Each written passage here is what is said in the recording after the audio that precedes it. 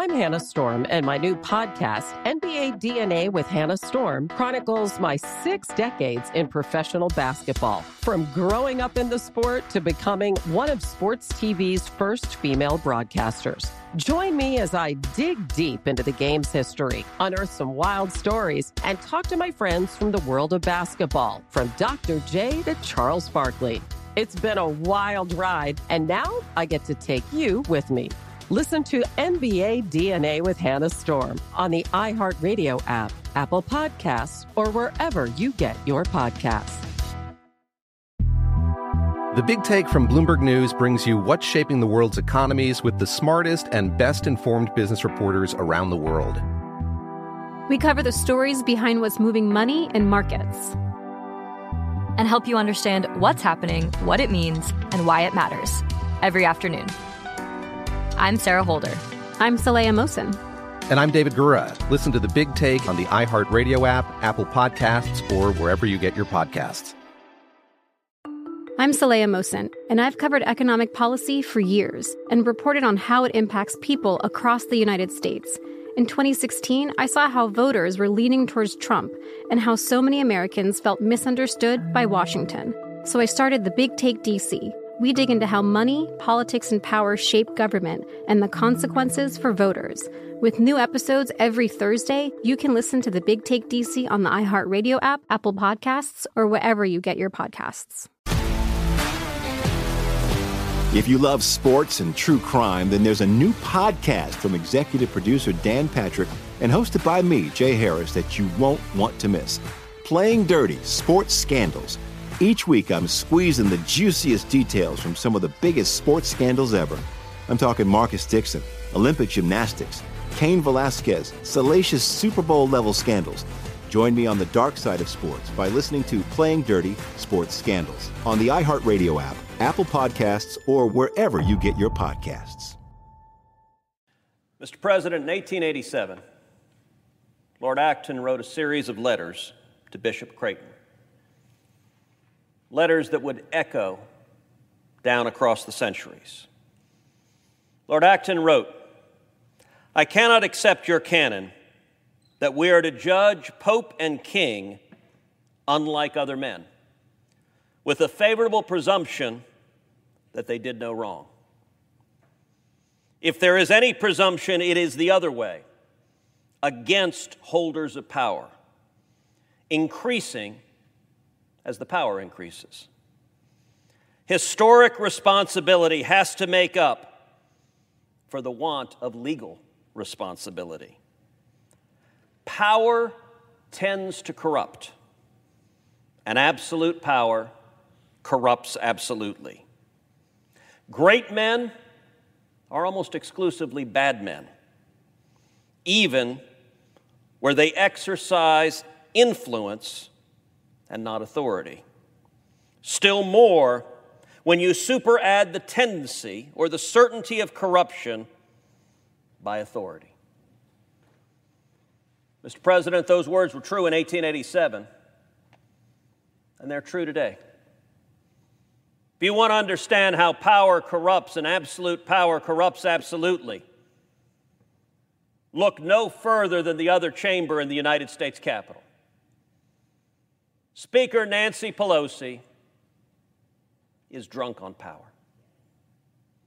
The orders that Speaker Pelosi is issuing are abusive and unprecedented. Speaker Pelosi has decreed to members of the House of Representatives elected by the people that if you dare walk onto the floor of the House of Representatives without a mask, I, Speaker Pelosi, shall fine you. Who the hell is she to be fining members of the House? But you know what? She's not done with that. She's not done with disrespecting our Constitution, disrespecting our democratic system that elects leaders. She goes further. To the good men and women who work here in the United States Capitol, we are surrounded by men and women who have chosen to come and work for the public good.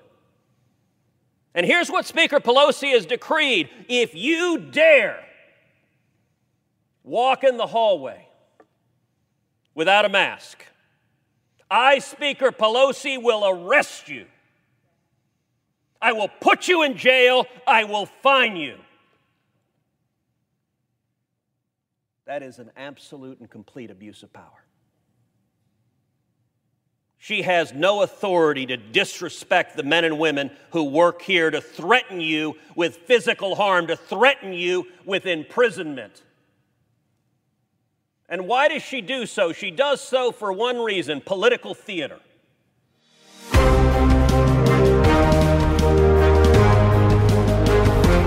Welcome to Verdict with Ted Cruz. I'm Michael Knowles. Senator, I have to compliment you.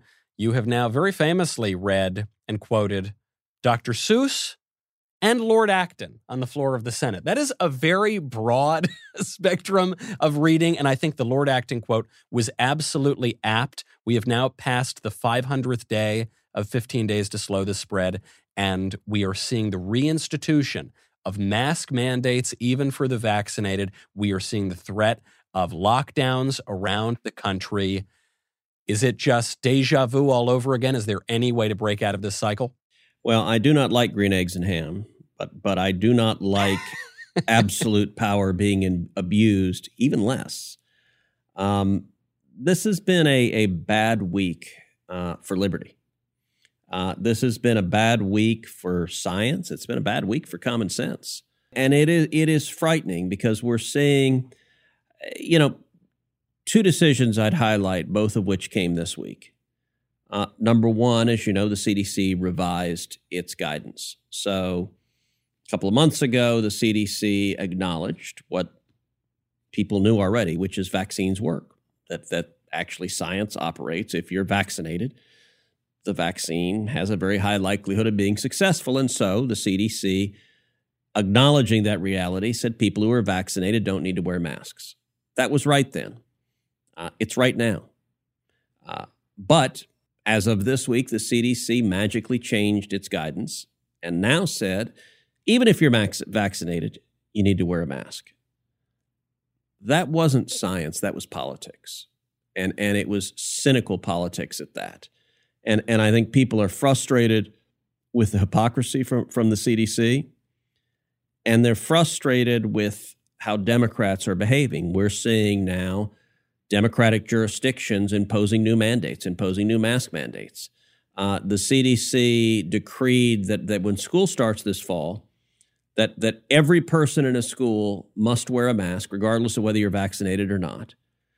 That's not remotely based on science. That's based on the politics of the fact that the teachers' unions demanded that.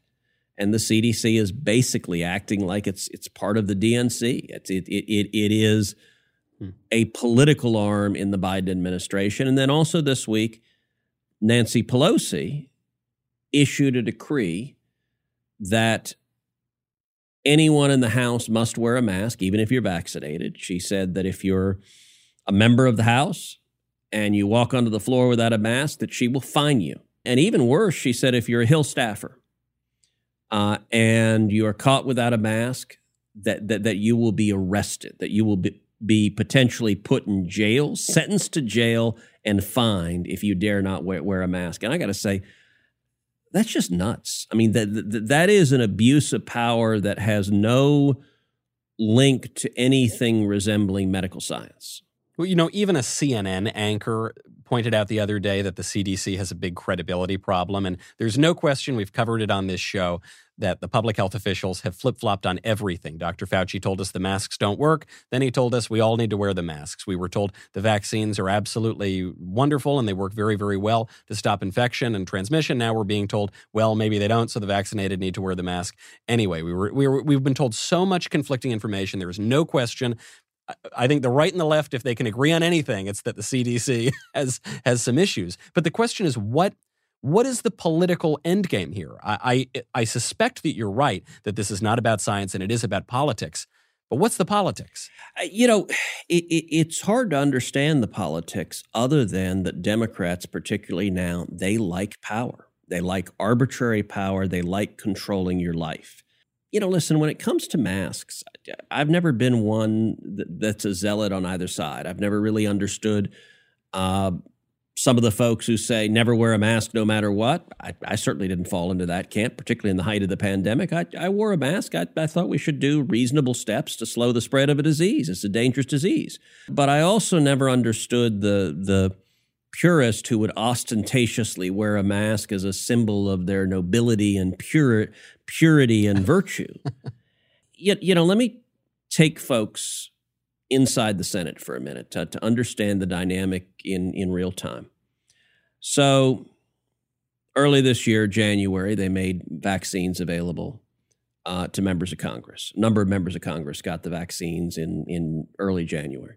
I didn't get the vaccine then.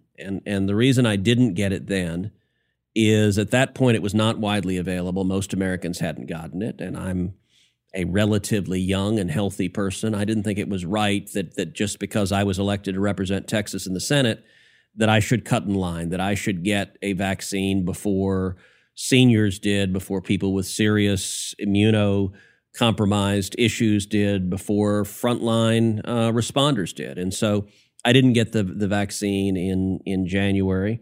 I waited a couple of months. And then after tens of millions of vaccines had been distributed and the people with the highest need had gotten it, then I got the vaccine. I said, okay, enough time has passed that I think it is fair and reasonable. I'd like to get the vaccine. I'd like to be protected against the disease. So I did get the vaccine. And I waited a couple of weeks till the vaccine's fully effective. So I had both. I got the Pfizer shot, and I got both of them, and I gave the requisite time that they said you had to wait before it's effective. And then I decided to stop wearing my mask on the Senate floor because vaccines work. Like that's the whole science of it. The whole point of getting the damn shot is to give you protection against catching the disease. And so on the Senate, it was kind of interesting. The first person not to wear a mask was Rand Paul, and Rand never wore a mask. And look, I love Rand, but he just said, to hell with it, I'm not wearing a mask. And Rand had COVID, and he never wore a mask. And so, okay, that was his choice. For a long time, it was just Rand with no mask and 99 senators with masks. The second senator not to wear a mask was me. And after I'd gotten the vaccine, after a couple of weeks had passed, I said, all right, I'm going to stop wearing the mask. The same time I did that, Roger Marshall, who's a Republican senator from Kansas, he's also a medical doctor, he made the same decision. So Roger and I both, right about the same time, stopped wearing our mask. We were numbers 2 and 3 in the Senate. And for several weeks, the three of us were the only ones not wearing a mask. And I got to tell you, the peer pressure is interesting. Like when you stood on the Senate floor and everyone's wearing a mask. I mean, you felt like you were like a rebel on the fringe. And it was interesting. Then the fourth person to stop wearing a mask was Jim Risch from Idaho. And he said, all right, I'm joining the no mask caucus because he'd been vaccinated. Now, what was bizarre is we'd gone a couple of months with everybody wearing masks, even though they all or virtually all were vaccinated. If you remember Joe Biden's pseudo State of the Union address, where everyone was wearing a mask and almost every person in that chamber was already vaccinated. It was political theater then.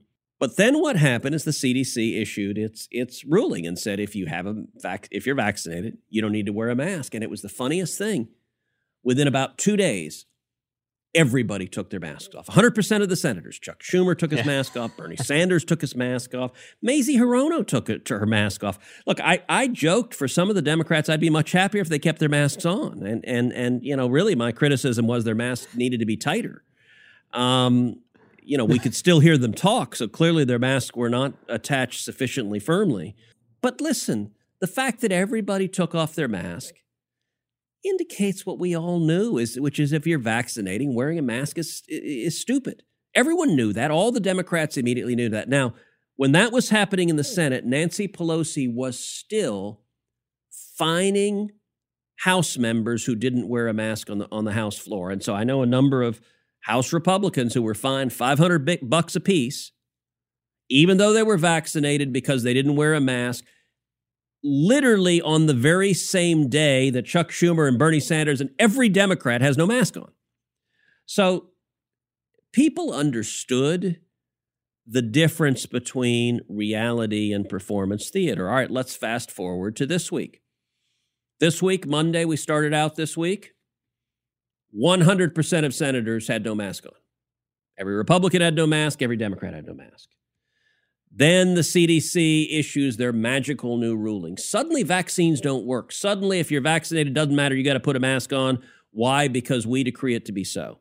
And it was a very funny thing. They issue the order, and the Democratic Party, I don't know, they're like docile sheep. They want to follow the orders of whoever the dictator is, and they want to demonstrate self-righteously how pious they are. And so a day after the CDC acted, you had, I don't know, maybe a third of the Democrats wearing masks.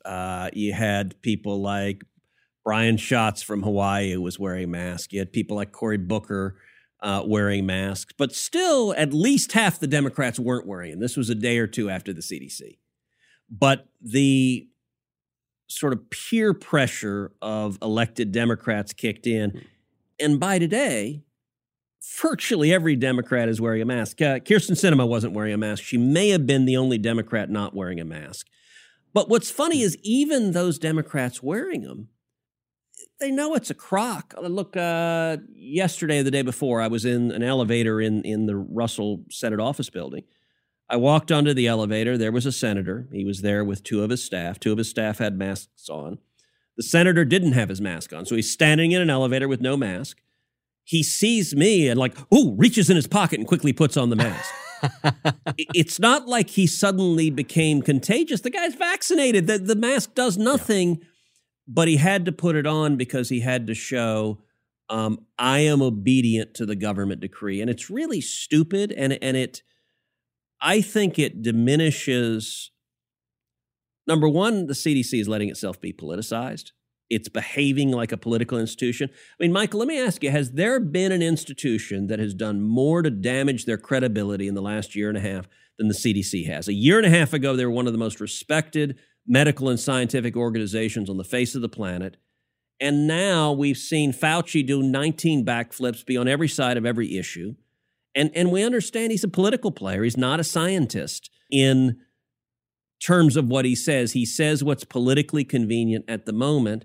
And the damage to the credibility of the CDC and to the scientific pontificators, I think, has been really enormous. The CDC's credibility, I think, is in tatters. Well, as you see, just even on this issue of the vaccines, either way, either the vaccines do work and the decision is political and the CDC loses credibility, or the vaccines don't work and what we've been told is not true. And so everyone needs to wear the masks again and the CDC loses credibility. But it seems that as the credibility collapses, the liberal establishment, and that includes not just the elected people, but the bureaucrats and the technocrats and the other institutions, they seem to be getting more aggressive. And I think this is what a lot of people are worried about. Speaking of peer pressure, is you've got the White House now saying that they may move into another lockdown. They're looking at potential federal vaccine mandates, for goodness sakes, even as we're being told that the vaccines allegedly are not working as well as we were told they were. So anyway, there's obviously a lot of confusion here, but if Nancy Pelosi is going to throw staffers in jail, they seem to mean the threats that they're making. Yeah, I mean, you think about that. Nancy Pelosi is saying to someone who's a 20-something, 30-something Hill staffer is working on Capitol Hill that if you dare not wear a mask, even if you're vaccinated, she's going to put you in jail. I mean, that is a level of dictatorial, I don't give a damn, that's really frightening. And you're right, you combine it with Joe Biden, who's saying he wants to mandate federal employees all get vaccines. He wants to mandate the military all get vaccines. Listen, my view, number one, I think vaccines are good. I am a supporter of vaccines. I'm a supporter of science. I've been vaccinated. Heidi's been vaccinated. My parents have been vaccinated. Heidi's parents have been vaccinated.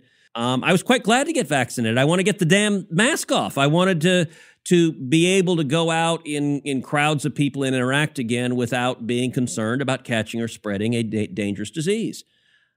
But I also believe in individual liberty. I believe in individual choice. The fact that I chose to get a vaccine doesn't mean you need to make that choice. You're an adult. You can make your own choice. You should talk to your doctor. You should educate yourself. You should think about the pros and cons. And I believe in that individual responsibility. And it's amazing the Democrats, they don't want to give you that choice. They don't want you to be able to make your own choices about medical treatment that you're receiving. They want the government. But Senator, the argument that they're making is that when it comes to a pandemic, and I guess the term is being redefined and is a little bit loose right now, but when it comes to a pandemic, you lose your individual rights because your decision, I mean, not your decision, but someone else's decision not to be vaccinated is a direct threat to me because you could spread the virus to whomever. And so what is the conservative answer to that? There's a logical flaw in that argument, and it's really important to break it down because you're right. The left is making it. By the way, the press is making this argument like crazy. It's very funny on Capitol Hill. The press reporters, almost all of them have dutifully put their masks on. There was one poor guy running around with 2 masks. Because, hey, if you've got virtue, I can have twice as much virtue and have 2 masks on. Yeah. And it just... There were only a couple of reporters who dared take their mask off. And again, they were almost like, Mel Gibson and Braveheart or something. But let's go to this argument about the unvaccinated are endangering others. And this week, I think the person who said it most offensively was Geraldo. So Geraldo was on Fox. And Geraldo went on this rant on the 5 where he said, if you're unvaccinated, I'm going to paraphrase, but this is basically right. He said, if you're unvaccinated, then you're arrogant and you're rude and you're inconsiderate and you're jeopardizing everybody. And he was quite bombastic. I know that's hard to believe, Geraldo being bombastic, but just go with me on this. Here's the logical flaw. Geraldo presumably is vaccinated. If not, he's a remarkable hypocrite, so I assume he's vaccinated. If he's vaccinated, the risk to him of getting COVID is extremely small, depending on which vaccine you got. If you got Pfizer or Moderna, the risks are somewhere in the neighborhood of 3% or maybe 5%, but they're very small. And if you do catch COVID, there's some small percentage of people who are vaccinated can catch COVID. If you do catch COVID, the risks of it being serious, of you being hospitalized or dying, are very, very small. That's why people get the vaccine. They want to dramatically reduce the risk of getting the disease and even more so reduce the risk of getting it seriously. That means for anyone who's vaccinated, the risk of people who are unvaccinated is negligible. It's very small. Now, is there some possibility that someone who's unvaccinated will pass the disease on to someone else who's unvaccinated? Yes. But you know what? That someone else who's unvaccinated, they made their damn choice. You're assuming that risk. If you say, I'm not going to get the vaccine, okay, you're a big boy, you're an adult, you can make that risk. But at the same time, the left jumps up and down and says those evil unvaccinated people are jeopardizing me. No, if you're vaccinated, they're not. They're jeopardizing each other potentially. And you know what? The same thing is true of smokers. If you smoke, you may die of lung cancer. Look, you and I are both cigar smokers. You know what might happen? Our lips and tongues might fall off. That would suck. I really don't want my lips and tongue to fall off. But I believe adults have the ability to make choices and bear the consequences of your choices. And the left doesn't agree with any of that. They want you to be subjects and obey their decrees. Yes. I mean, we can certainly assess risk, make prudential judgments. We as conservatives think that the left seems less inclined in that direction. But this gets back to that absolute power point. Yep. The point that we opened up with in the Lord Acton quote, which is just as a practical matter here, we're past day 500 of this. This should have been over by now. We were all told it was going to be over by now. They've moved the goalposts every single time that we hit one of them. It was slow the spread, then it flattened the curve, then it was find a cure, then it was, and it just keeps moving. So how does this end? I mean, how do we make sure that we don't go from 500 days to slow the spread to 1,000 days, that we're not here again in another year and a half? Look, if it's up to the Democrats, I don't know that this ever does end because it's an excuse for power. It's an excuse for trillions of dollars of new spending. It's an excuse for trillions of dollars of new taxes. It's an excuse for everything they want to do anyway. They want power. You know, you look at these Democratic politicians, for example, who shut down churches, who declared it was illegal to go to church during the pandemic. They are just statists and authoritarians. They don't like people who go to church. They were quite happy to strip your religious liberty. And by the way, anyone with a triple-digit IQ or even a double-digit IQ could see the high double, yeah, the rank hypocrisy that you would have the media, you'd have Democratic politicians, you would have these self-declared scientific experts who would opine that thousands of people crammed into the public streets protesting Black Lives Matter, zero risk of COVID transmission. That there's no chance of it. But if you go to church and sing hallelujah, everyone's going to die. And look, that was on its face absurd. Everyone knew this is crap. You have a political preference, and you're claiming that the virus and the infection just happens to perfectly match your political preference. Let me make a couple of other points. Many people, certainly the CDC, certainly Democrats, certainly the press, but a lot of people, a lot of Republicans too, rightly say we should be encouraging people to get vaccinated. I agree with that. I'm encouraging people to get vaccinated. Ironically enough, what the CDC did this week may be the single biggest disincentive to get vaccinated we have seen since the vaccine was introduced. So when the CDC initially issued its common sense ruling that once you're vaccinated and it's effective, you can take your mask off, that was a really good incentive to get vaccinated. It encouraged people to get vaccinated because they wanted the freedoms. And by the way, this is not hypothetical in my family. So Heidi and I were both eager to get the vaccine. My mom got it, her parents got it, but my dad didn't want to get the vaccine. I mean, you know my father. He's 82 years old. He's a pastor. He is stubborn as all get out. And I spent probably a month arguing with my dad about getting the vaccine. He's like, I don't trust it. It was developed too quickly. There might be side effects. And you know what? There may be risk. It was developed very quickly. And often with medical innovation, you don't anticipate all of the effects of it. And I went round and round with my dad. I really wanted him to get it. And it probably took me about a month. And eventually he agreed to get it. And what was really compelling for him, so he's a pastor. He had been holed up at home for a lot of this pandemic. It was really hard on him to be alone.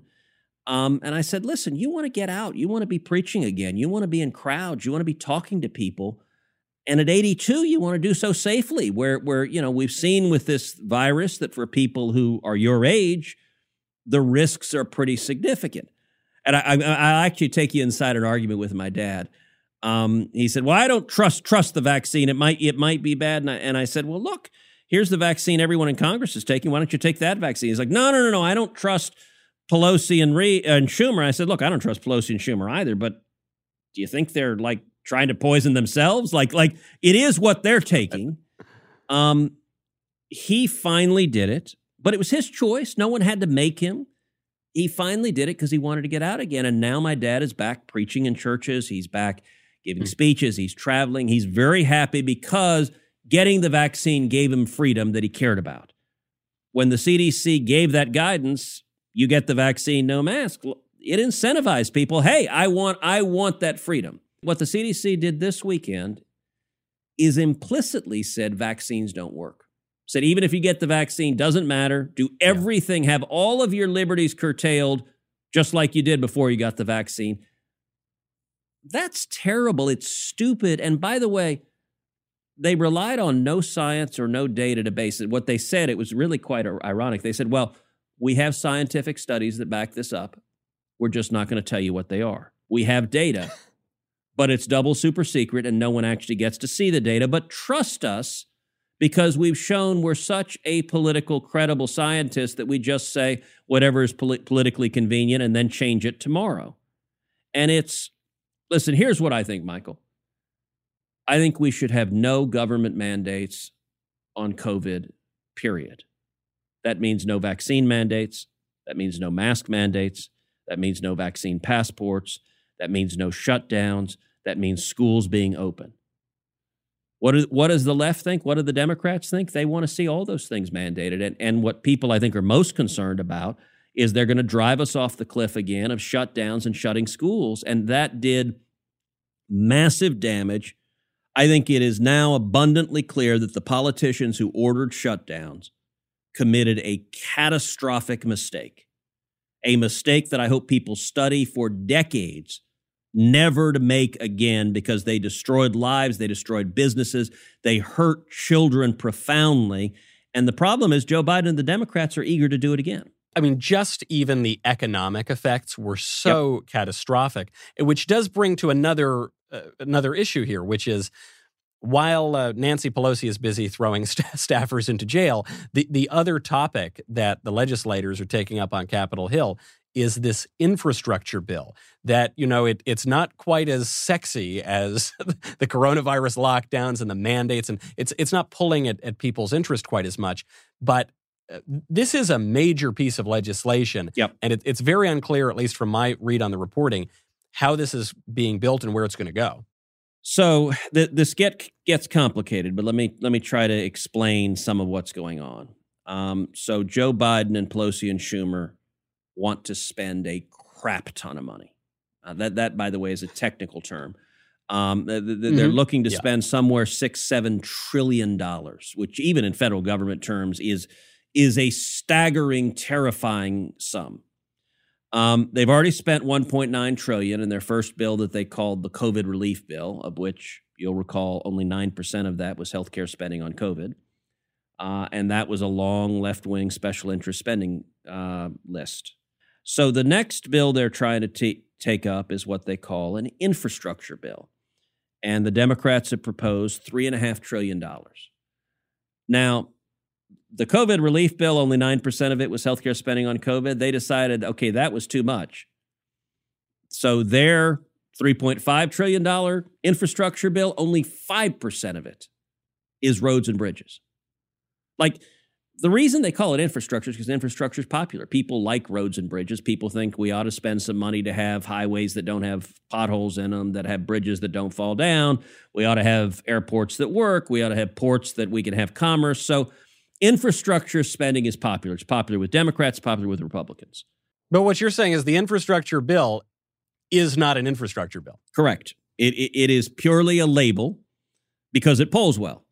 And it's a whole series of things of child care subsidies, of senior care subsidies, of expanding Medicaid. Now, listen, expanding Medicaid, you might think that's a good policy. We can debate about whether that's a good policy or not. But the one thing you ought to agree, it ain't infrastructure. Like, it's not a friggin' road. Well, but Senator, this brings up what one of the most prominent talking points right now among the Democratic Party, which is that everything is infrastructure. And they've actually said this. I don't think I'm misrepresenting them. They'll say healthcare is infrastructure. Weightlifting is infrastructure. That might be a little hyperbolic. But they say basically anything that they want, they now reclassify as infrastructure. Because infrastructure polls well, and they know the media will not drill into anything they say and will just repeat their talking points. And so the media are their propagandists.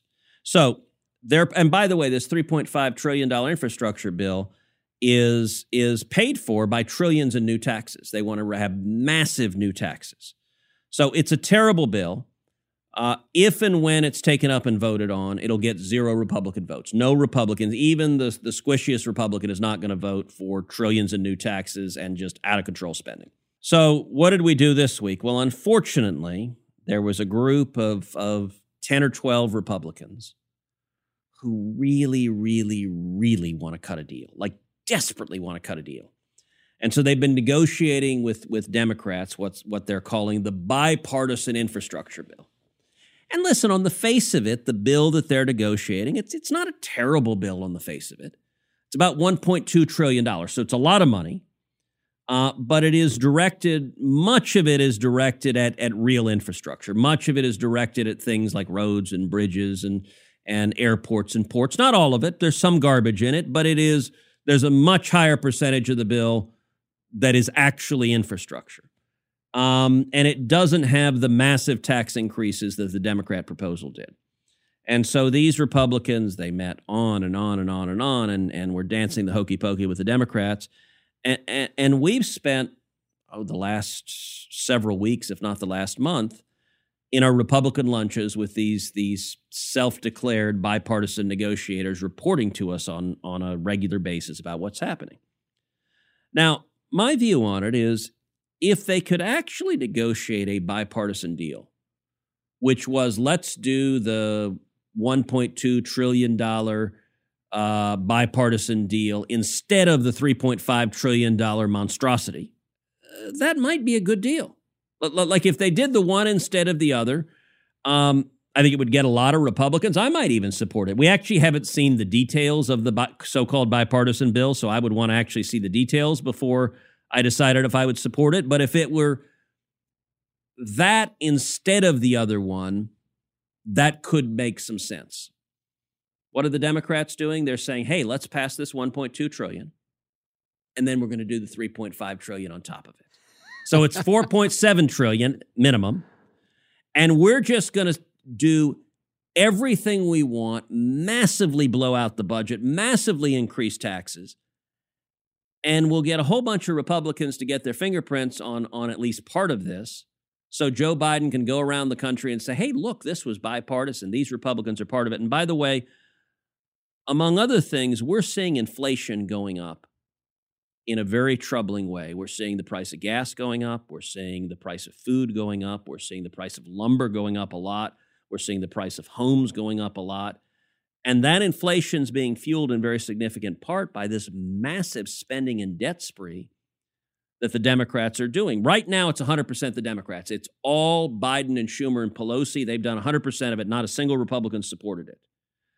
With this bipartisan bill, suddenly Republicans have their fingerprints on this inflation bomb that is exploding. And so I got to tell you, Michael, at our lunches, we have had, the term of art in Washington is candid discussions. The sort of less diplomatic BS way of putting it is we've been yelling at each other. And there have been Republican senators yelling at the bipartisan negotiators. Why are you giving the Democrats everything they want? Like what do we get in this deal if you sign on to part of their package and they get every other terrible part of the package and tax increases and trillions in debt? Like, what are we getting out of this? Unfortunately, we have anywhere from a third or more of the Republican conference that's so eager to cut a deal that they're willing to embrace at least part of the Democrat spending agenda. I think that's really unfortunate and a bad mistake. Well, I think this is a very important tie-in that has not really been publicized, I think, which is, yes, Democrats are going to spend a ton of money. Yes, Republicans don't have very much power right now. Yes, some moderate to liberal Republicans are going to want to cut a deal on anything. But it's not just pie in the sky. This is not just, oh, well, we're spending money, but so what? The debt's a little higher now. This is directly tied to inflation, which is a major threat. It's not just a threat. It's actually happening right now, and it is affecting people's bottom lines on gas, on food, and it's about to affect us on a lot of other things, too. That's right. And inflation is a automatic tax that hurts. It hurts working families.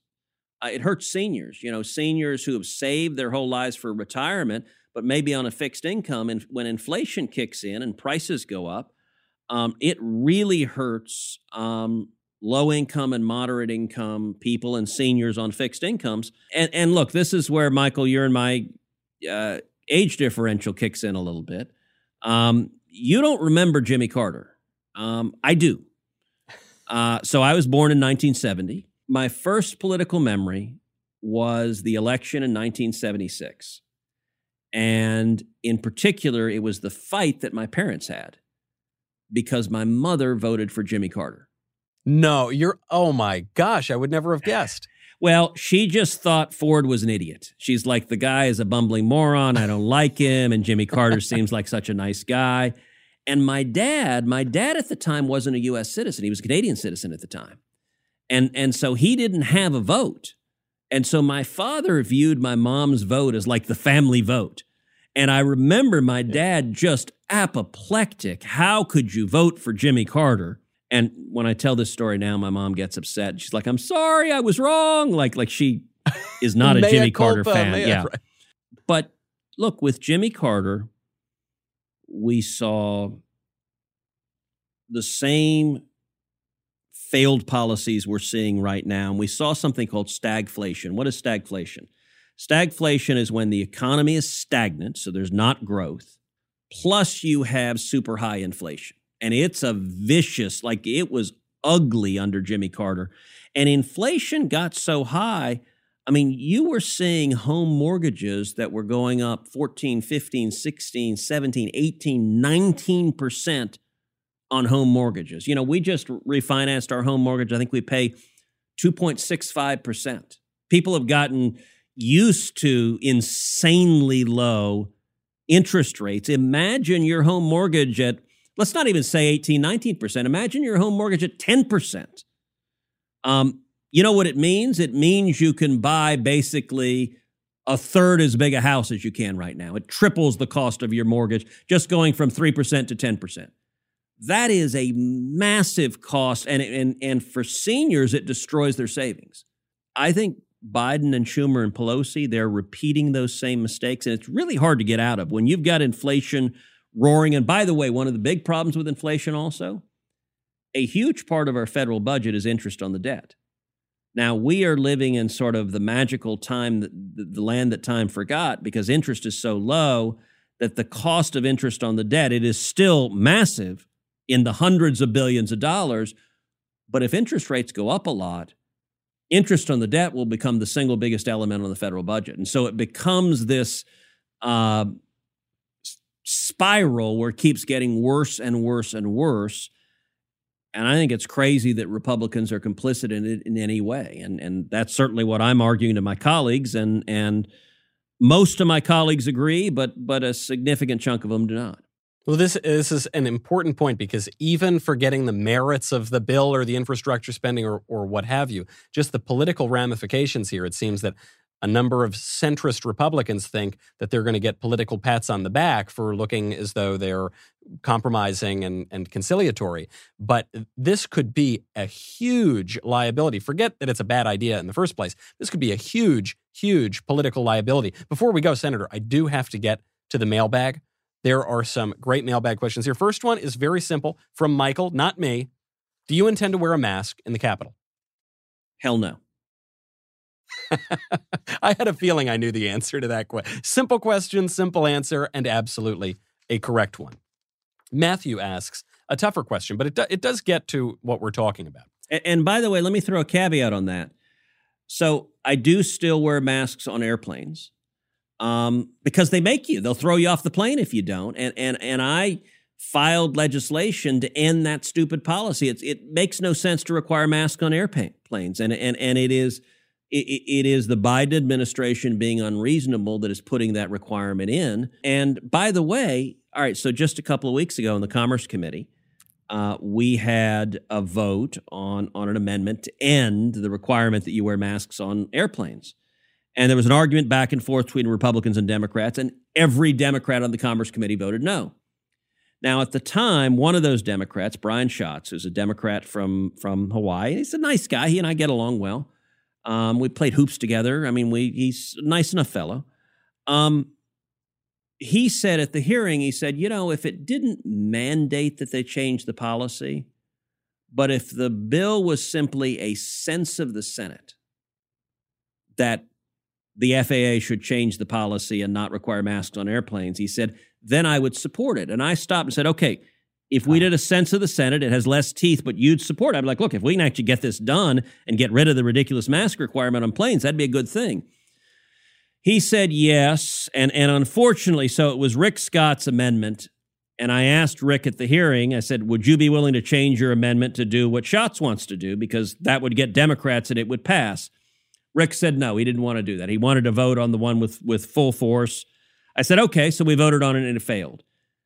Afterward, Schatz approached me and said, hey, let's do a bill that is the sense of the Senate, that we should end masks on airplanes. I said, great. So I said, I'll have my staff draft it. We'll get it to you tomorrow. Let's do it. This could be a big deal. You and me together, bipartisan, let's end this ridiculous requirement. And by the way, the poor guy had just gotten off an airplane from Hawaii, which he would fly every week, and that's a long way to fly with a mask when you've already been vaccinated. So we drafted it. I showed it to him. Long and short of it is, he declined to sign on because when he talked to Democratic leadership, basically they cracked the whip. and said, you must obey, and we don't want you to do this. So he bailed. I filed it anyway, but I filed it with just Republicans. Now, by the way, I had even like Susan Collins as a co-sponsor. There are not a lot of things that have me and Susan Collins together. But it was supposed to have Democrats, and none of the Democrats would do it. So fast forward to this week, one of the very first Democrats to be docilely wearing his mask was Brian Schatz. And I just kind of had to laugh at, wait, 2 weeks ago you knew this was ridiculous. You still know it's ridiculous. But now the Democratic Party is such that you must obey, and so you meekly do so. You got to get in line. Well, so these tactical issues, I think, motivate this next question from Matthew. Trying to talk facts and logic with the left doesn't seem to be working, and being a jerk doesn't help either. What's another approach we can use to get along and have useful discourse? Or is the era of bipartisanship and common ground deader than disco? The only way to move forward is to beat them at the ballot box. And let me answer that by making a reference to a series of books that I read as a kid. So when I was a kid, I was a big fan of, it's a 7-book series that's called The Great Brain. I don't know, did you ever read The Great Brain? No, I didn't. Okay, so it's by a guy named John D. Fitzgerald. And it is about a family in Utah in the late 1800s, so at the turn of the century.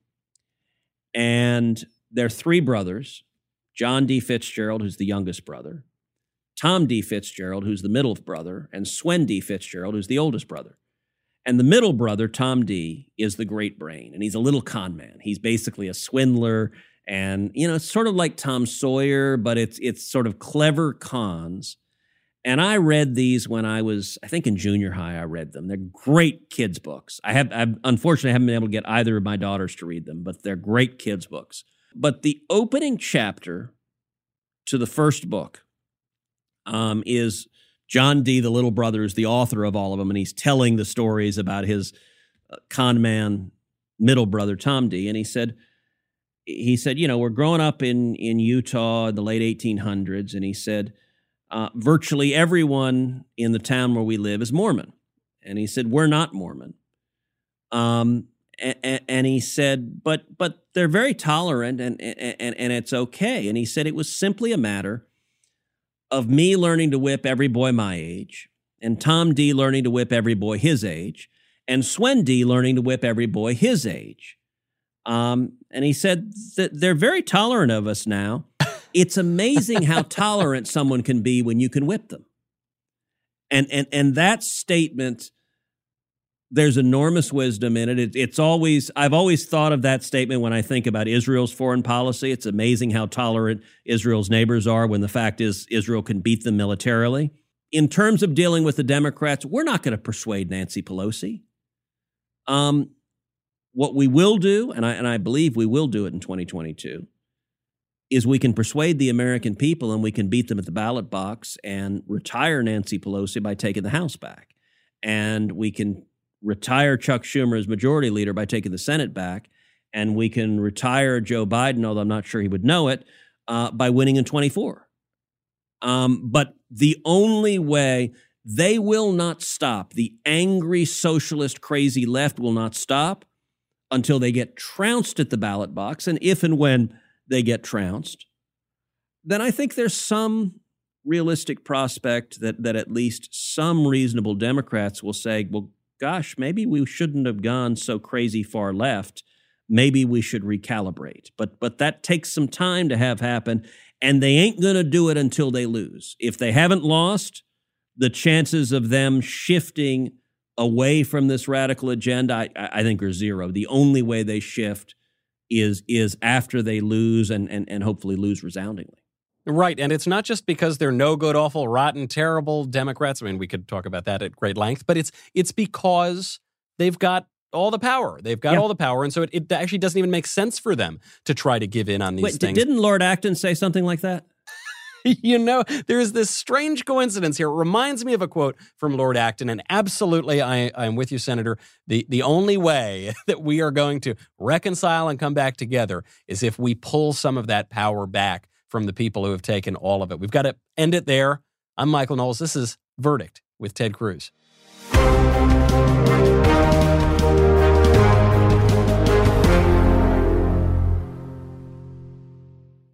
We are going to be taking Verdict on the road. We are partnering with the Young America's Foundation. We're going to multiple schools. I think we're going to 6 schools and universities with YAF. You can go to yaf.org/verdict right now to request that we come to your school. The deadline is August 18th. Senator, should we go to the really nice, wonderful conservative schools with the Young America's Foundation, or should we go to the crazy leftist insane schools that are going to run us out of town on the rail? Well, it seems to me that should be up to the listeners of Verdict to decide. And so you tell us, if you're a student right now, you might be at one of the few havens of sanity, and you say, hey, come cheer us on and reach out to us. On the other hand, you might be behind enemy lines, surrounded by Bolsheviks and Mensheviks and looking for a Berlin airlift.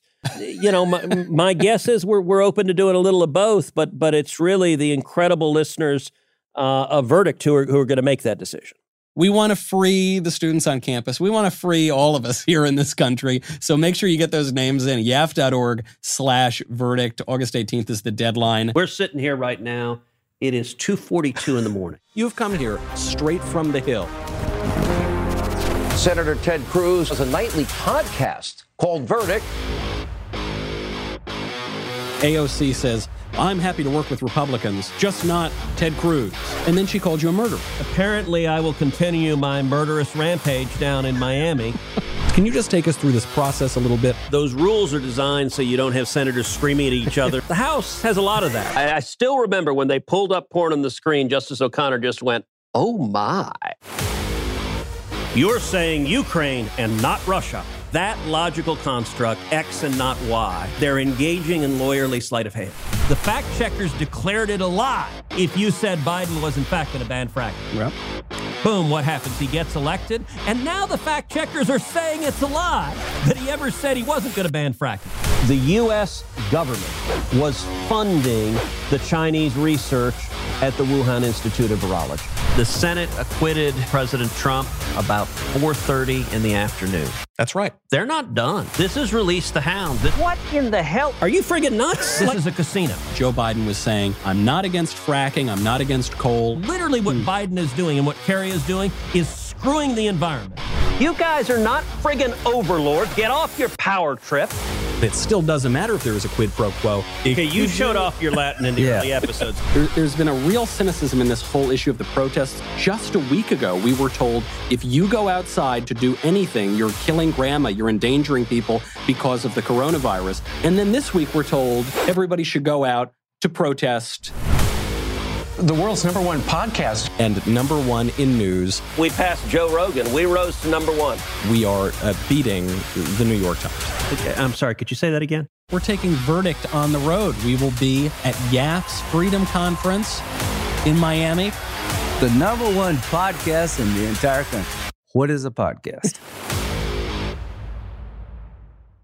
This episode of Verdict with Ted Cruz is being brought to you by Jobs, Freedom, and Security PAC, a political action committee dedicated to supporting conservative causes, organizations, and candidates across the country. In 2022, Jobs, Freedom, and Security PAC plans to donate to conservative candidates running for Congress and help the Republican Party across the nation.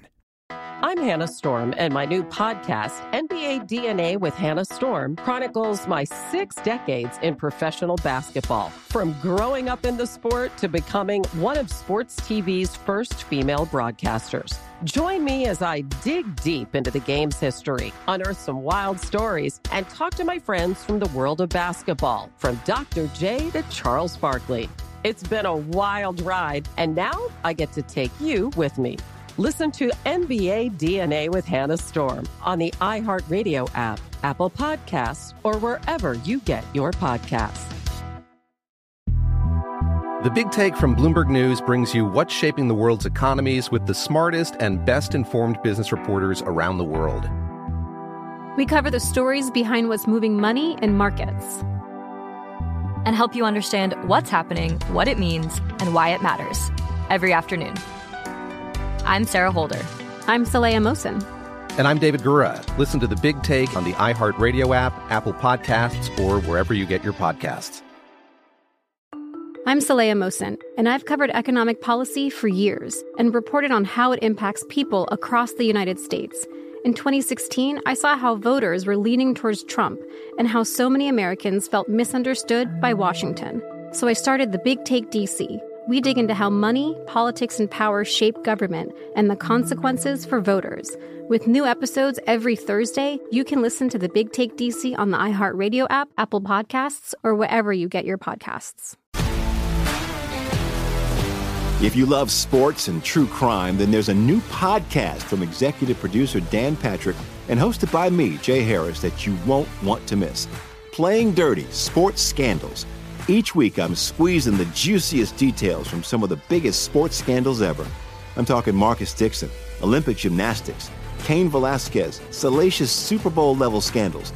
Join me on the dark side of sports by listening to Playing Dirty: Sports Scandals on the iHeartRadio app, Apple Podcasts, or wherever you get your podcasts.